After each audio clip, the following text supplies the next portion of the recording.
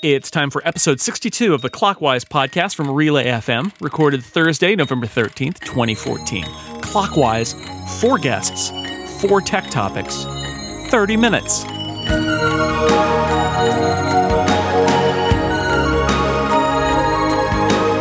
Welcome back to Clockwise, a podcast that's 1 if by land, 2 if by sea.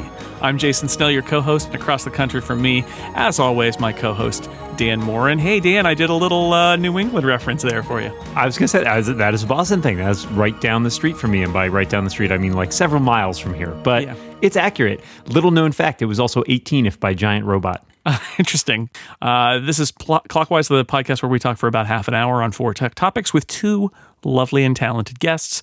I will introduce the first guest. It's staff writer at Wired, Christina Bonington. Hello. Hello. And to my left is our second lovely and talented guest, noted coffee drinker and sometimes writer of Apple-related gear, Jeff Carlson. Hello. Thanks for having me here. I will introduce the first of our 4 topics. I just got a new iMac. I wrote about it on my site, sixcolors.com. And I actually got the ARM-mounted version and put it on a little mounting arm on my desk. I've got the sit-stand desk. And I was thinking about workspaces, and I wanted to ask you all what your workspace, either at home or at work, is like.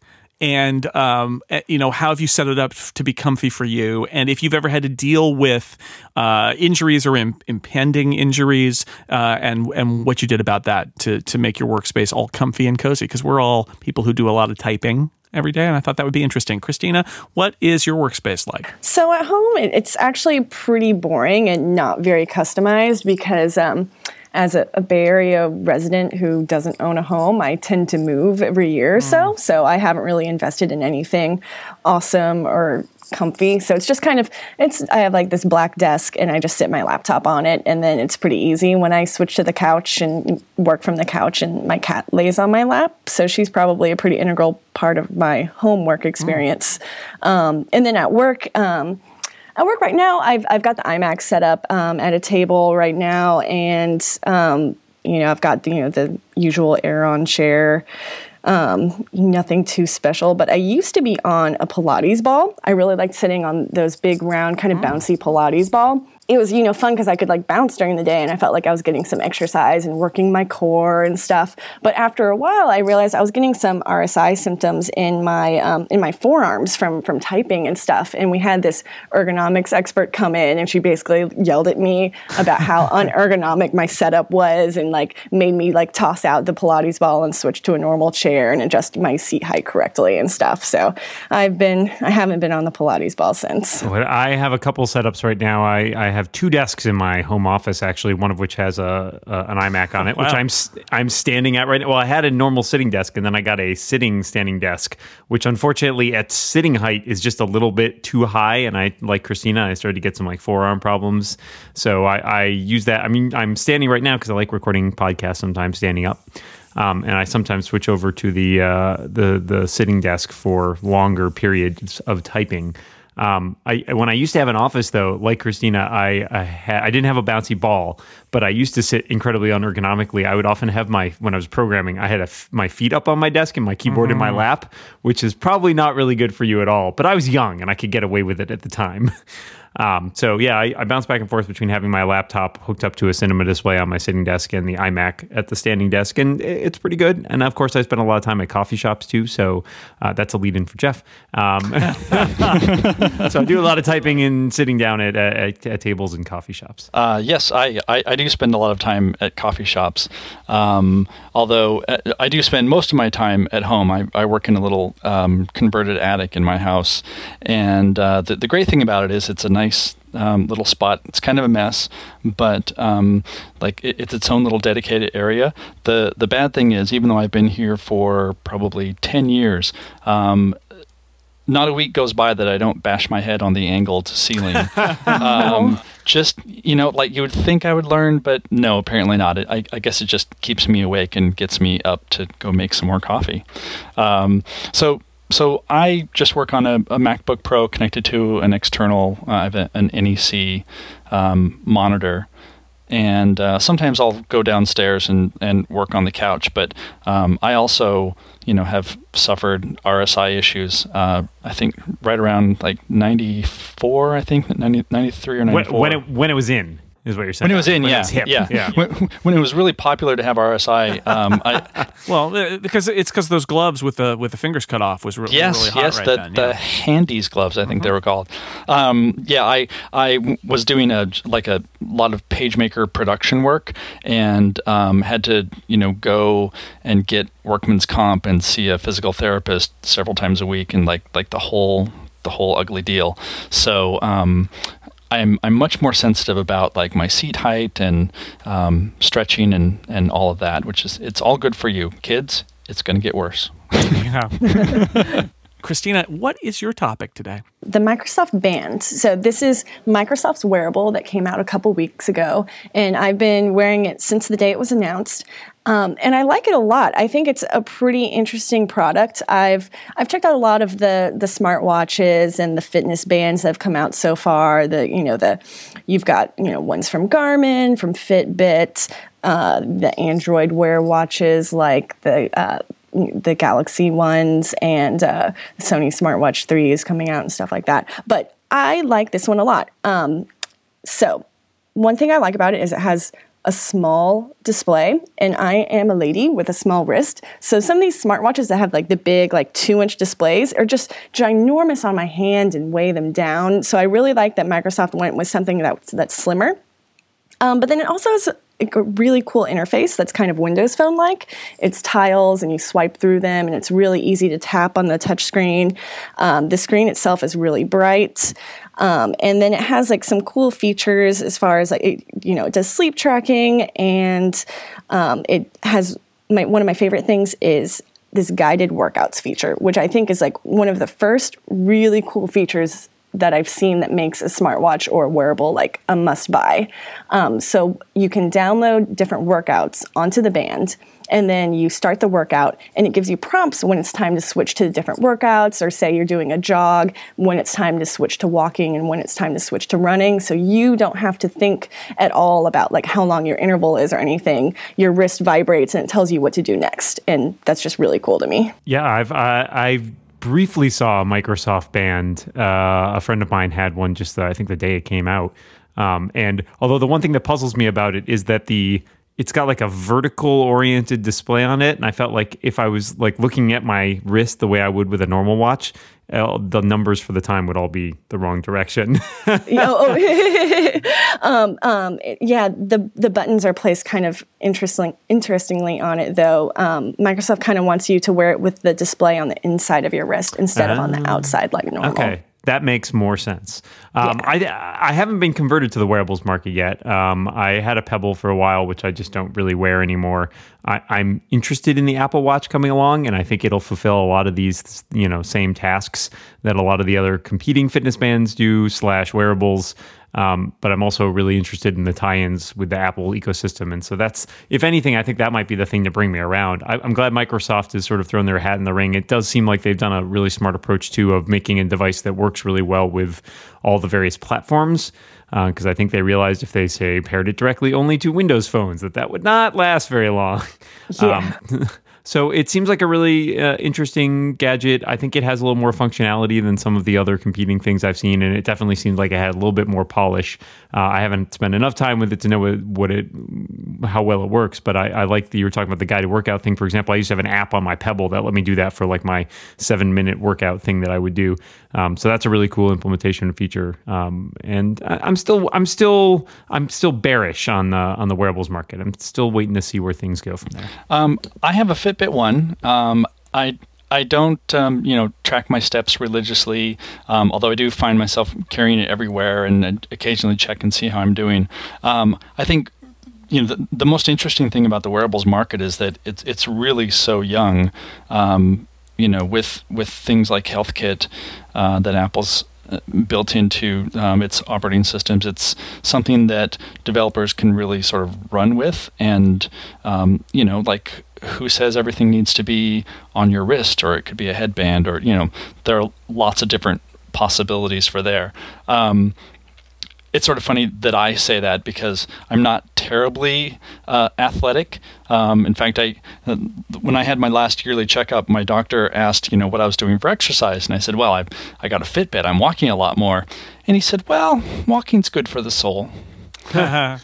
And so I was like, but I'm getting more exercise. He's like, yeah, you should really be, 45 minutes of intense activity 3 times a week. I'm like, Yeah. Okay, so Fitbit won't help me there. But, like as a motivator, it's been very good for especially someone in my situation where, spend a lot of time sitting in front of a computer reading and writing, that it's good just to get up and move and at least start there. Yeah, I'm interested in the wearables, the fitness wearables, and then Apple comes in with their watch, which is fitness capable, but also more like a fashion device. And it'll be interesting to see how this market changes over time, and whether we see this split between fitness and fashion, or whether they're all going to kind of come together at some point. I like that Microsoft is trying it. I think this is very much what Dan said. I liked the innovation that they're trying with this, applying some of the UI quirks and lessons learned from Metro, and that all said, I also talked to my doctor a few weeks ago, and it's very much the same lesson that Jeff said. I said I like to take walks, and he says, "Are you walking up a hill?" And I said, "Actually, I am." He said, "Well, that's good, because that's what you need to get your heart rate up, and just walking around doesn't. It's nice, but it doesn't do it." So that's been my challenge with a lot of these bands, and also just my pedometer is the steps are not really the story. It's the heart rate elevation. So I feel like that would be an advantage of having some sensor that is measuring like how much time you're spending with actual good aerobic exercise, and is giving you incentives on that side, because that's where I need the motivation. So I see the value here. I think these devices are only going to get better. I still, like Dan, I don't know if I'm bearish on the market, but I feel like it's very clearly so early that we'll look back on all this stuff in 5 years and be like, wow, why did anybody buy that? But that you got to start somewhere. That's what I think. It's halftime now. We've done 2 topics. There are 2 more to go. It's very exciting. I would like to tell you about our halftime sponsor very quickly. It is the good people at Loot Crate. Now, let me explain to you what Loot Crate is. Loot Crate is a monthly subscription box service for geek and gamer and pop culture stuff. So Wait, do they just send you boxes? No, Dan. There are things in the boxes. For less than $20 a month, you get 6 to 8 items. It includes licensed gear, apparel, collectibles, unique one-of-a-kind stuff, and much more. This month, the Loot Crate, they're all themed month to month. This month's Loot Crate is a head-to-head rough and tumble battle for your senses. That's right, Dan. They're trying to steal your senses away from you. What? It's celebrating fighting heroes, battling rogues, 8-bit brawlers, other game-related stuff, including Mega Man, Assassin's Creed collectibles, items from Halo, Street Fighter, and other surprises, including an exclusive t-shirt with a design you won't find anywhere else. As always, Loot Crate says that there will be more than $40 in value in every crate. You get it for less than $20, but it's also a mystery, and you get delighted every month with a new box full of interesting stuff. So if you'd like the gaming-themed fighting heroes, battling rogues, and all of that stuff, that's this month's Loot Crate. You have until November 19th at 9 p.m. Pacific time to subscribe and receive this month's crate. When the cutoff happens, that's it. It's over. You'll have to wait for whatever comes next. So go to lootcrate.com, lootcrate.com/clockwise, lootcrate.com/clockwise, enter code clockwise, and you'll save 10% on your new subscription to Loot Crate. Loot Crate is like a friend. They know you, they know what you love, and they surprise you with an awesome present every month. That is a good friend to have. And thank you to Loot Crate for being our halftime sponsor. That's it. Halftime's over, Dan. It's your job to kick off the second half. All right. So yesterday, Samsung announced at their developers conference that they're kind of making a big push into virtual reality. They announced a ship date for the Gear VR, which is a headset that you can plug your phone into, and by your phone, I mean your Samsung Galaxy Note 4, of course, as well as a more speculative gadget called Project Beyond, which is a 360-degree camera that you're supposed to be able to sort of take out, drop somewhere. And then in what I do think is a cool idea, you can stream that 360-degree view live to someone wearing a Gear VR headset. But there are, of course, drawbacks, among which is that camera doesn't apparently capture audio at all. So you're in a mute virtual reality. And so my question for you guys is, we've seen this teased a lot, and we've seen a lot of stuff come out recently. This VR headset is made in partnership with Oculus, who, of course, were acquired by Facebook earlier this year, or I believe that's pending. So but we've all been waiting for this, it seems like, for, decades now. So is VR ever going to materialize, or are we still kind of in the pipe dream phase? Jeff, what do you think? I think that we are still in the pipe dream, just further along down the pipe, I guess. And where's the pipe going? We don't know. Is there light at the end of the pipe? There's light at the end of the pipe, but it may just be a drop off into a sewer. It's hard to tell. My friend David Blattner wrote a book in 1992 called Silicon Mirage: The Art and Science of Virtual Reality. And I remember, VR was just about to happen. Like it was going to break open, break really wide. And it seems like, every 5 years or so, there's some new VR thing it's just about, like, this is going to be the thing that really brings it to the masses and what have you.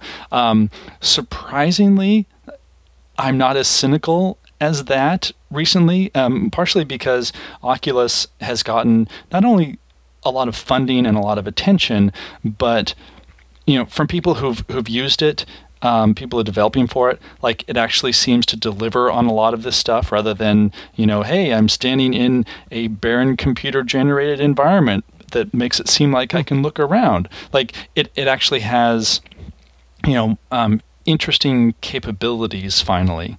And so, I think that we're still very... Oh, and the other thing I was going to point out, one of the surprises with VR is if you see photographers with drone cameras, a lot of them have some sort of a VR setup so that they can better see what the drone camera is capturing, not just a screen in front of them.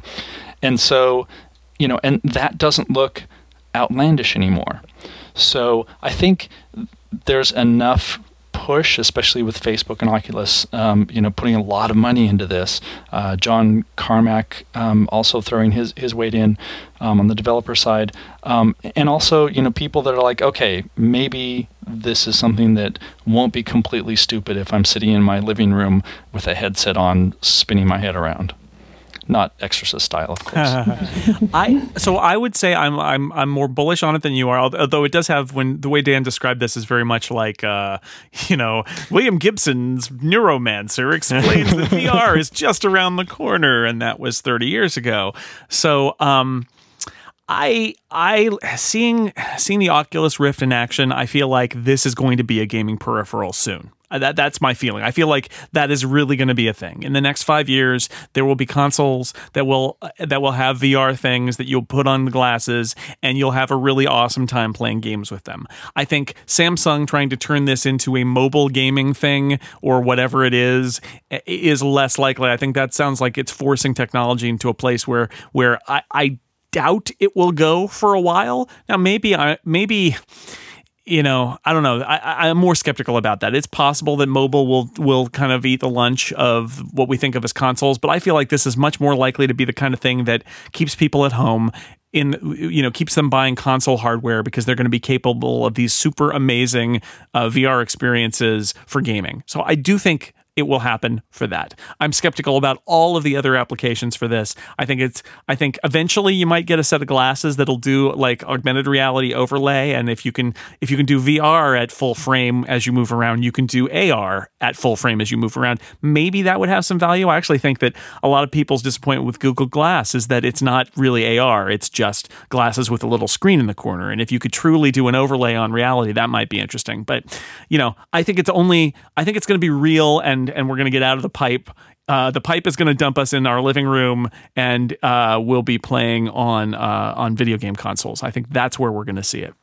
Yeah, I feel like VR is a really impressive technology, and what Oculus has done is just kind of a really cool experience right now, but I just don't see it as something that I would want to invest in personally anytime soon.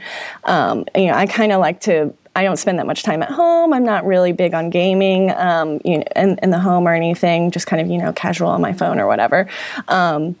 So I like to get out and experience the world, and I'm not really so keen on just seeing a 3D rendition on my strapped to my face. I also don't really like having things on my face that much. I have reading glasses, but I don't really like them. And, I'd rather just, be out and about than have, this VR headset on all the time. And I feel like it would get hot and sweaty under there after a while, too. That seems like, not comfortable. Yeah, I think that is an issue. I'm especially skeptical of Samsung's approach because for no other reason than this only works with one phone that you will replace in a year or two. So then you'll just have another plastic gadget lying around. I agree that the gaming seems to be the biggest possible outlay for this. A lot of the deals that Samsung is touting here, which include they made a deal where you can virtually walk around Tony Stark's lab before Age of Ultron comes out. And it's all right, all this stuff seems kind of schlocky and marketing the kind of stuff that you used to get on those free CDs every once in a while, demos of all these things that you would try once and then never use again. And I think it's currently a solution in search of a problem. I think gaming is definitely the killer app here, but there's a lot of work before that becomes something that people are going to use. That said, with all the stuff that people are doing with things like Kinect and all the motion sensing things, it seems like something like VR can't be that far off given the amount of money they're pouring into it. So not there, let's say not baked yet, but I'm looking forward to. I'm checking the oven. All right, Jeff, what is your topic? All right, my topic is, we're having a cold snap in Seattle right now, and my apologies for you on the East Coast when I say cold snap, because you're like, you guys don't know cold. But it was 30 degrees, and I didn't know that, so of course I asked Siri. I said, Siri, what's the temperature? And Siri kind of creeped me out because she said, it's 30 degrees, and then went, brrr. Like not burr, BURR, but actually made that like lip vibrating sound. And so on one hand, it's like, oh, well, that was sort of amusing and unexpected. But do I want my not real artificial intelligence assistant doing human style, sound effects like that? Is it endearing or is it just creepy? We're in the uncanny valley now. We came out. We came out of the pipe in the uncanny valley. I think we got to go through this. I think one of you could argue that the only thing that Siri is really good at is entertaining people. It's not that great. I mean, setting timers, and other than that, it's not that great at a lot of this stuff. It's still not as good as it should be, but people do love talking to it and finding it say kind of delightful, strange things, and delightful / strange, I guess I should say. So I would go with endearing. I think there is a creepy aspect to it. I think one of the problems is that when you hit that uncanny valley moment, that how do we get over it? And I think the technology's got to be way better to get on the other side of it, and it's just not good enough yet. So it's easy to do stuff like that. It's hard to make the agent actually seem more intelligent, and they need to do. The only way there's going to be enough thrust to get over the uncanny valley is by having it be really, really smart. And it's not. So you end up, it's actually kind of jarring that it suddenly does these human things when everything else is still really brain dead. So I think I see how it's endearing, but beyond a point, it's pointless because they just need to make the technology better. Oh, I agree with Jason. I feel like it's endearing sometimes, but a lot of times it's just kind of awkward and creepy. But I feel like things like that, when Apple or other smartphone assistants add a little bit of personality in there, that's kind of the thing that makes you come back to it. So, it's you come back and you want to hear what that quirkiness is. What's she going to say next? That's kind of fun and mysterious about Siri sometimes to me. Is I'll ask a seemingly mundane question and get kind of a quirky response back, and that's fun to me. But a lot of times, that burr, that would have kind of creeped me out if I got that when I asked that question. Yeah, I think I had a similar experience driving with a friend recently, and we were just playing around with Siri, and we got it to say, for some reason, I don't remember where we came across it, but it instead of saying ha ha at something, it said ha ha, and I was like, whoa, what is that about? But it's a similar sort of thing, because it's not just that the rest of it is brain dead, as Jason was saying, but the idea that the rest of it is like just deadpan. Yeah, haha, and like the people don't talk like that. Like that's where we hit that uncanny valley thing, as Jason's saying. Like it's not close enough to be actually sound like a person, and yet it's too close to just sound like a robot. So right now we're in this weird in-between state, and I think that you're right, it needs to go further in order for people to really accept it. But I mean, kind of like VR, I think it's not quite there yet. It's in this mid-range of not being fully baked. And Siri does okay on a lot of things. I'm curious to see how some of these competing products, Amazon's Alexa / Echo, whatever you want to call it, seems to have similar issues in terms of, well, just how personable is it? I don't really think that you're going to have people treating it like a person. Maybe when it gets like, maybe when you don your VR headset and then there's a robot driving around that looks like a person that talks to you, like maybe then we've really made it. But until then, I feel like we're gonna spend more time with our robots being a little bit on the creepy side. All right, we are rapidly running out of time, so I want to very quickly move to our bonus question. It is this. What's your favorite iPhone game? A lot of really cool iOS games have come out this week, including bonus levels for Monument Valley, which is a beautiful game, and Space Age, another really cool new iOS game. So really quickly, do you have a favorite? It could be favorite of the moment or of all time. What's your favorite iPhone game, Christina? Mine is actually kind of really simple. It's a game by Microsoft, funnily enough, called Wordament. And I first started playing it when I was reviewing a Nokia phone sometime, and it came over to iOS a while back. And it's just you swipe on a board and make a word, and you try to get as many words from this grid of letters as possible in a certain amount of time. And it's just really simple. And I sit on the Caltrain on my daily commute and just swipe around and try to do that very often. I have a couple, but the one that I think has had the most longevity for me is Super Stickman Golf 2, which I know Jason's going to be like, "What, you're still playing that?" But we did used to play that a lot. In fact, the only person I still play with is Dan Frakes, who is constantly on there and is incredibly good at it. But there are some other really good ones. I've been really looking forward to playing Space Age, which just came out. So yeah, lots of good opportunities on iOS gaming right now. I think that in terms of things that have just resonated with me, definitely Monument Valley took my breath away, and I'm looking forward to the new levels. But the most that I play games, I have a little solitaire called an app called Solabon or Solabon. It's very simple, and it lets me play solitaire for a couple of minutes here and there, and I find that's most of what I do. I did go through the obligatory letterpress phase that went super crazy, and I had to stop doing that because I stopped doing work. And I'm also looking forward to Space Age. It looks amazing. But right now, those are my little ones. Yeah, I think Monument Valley is one of my favorites, although it's short and not really repeatable. But that was a wonderful experience. And actually, also by Nevin Mergan is Black Bar, which I found to be essentially like an interactive short story that's hugely fun. It's got no graphics; it's all text. It's a great game.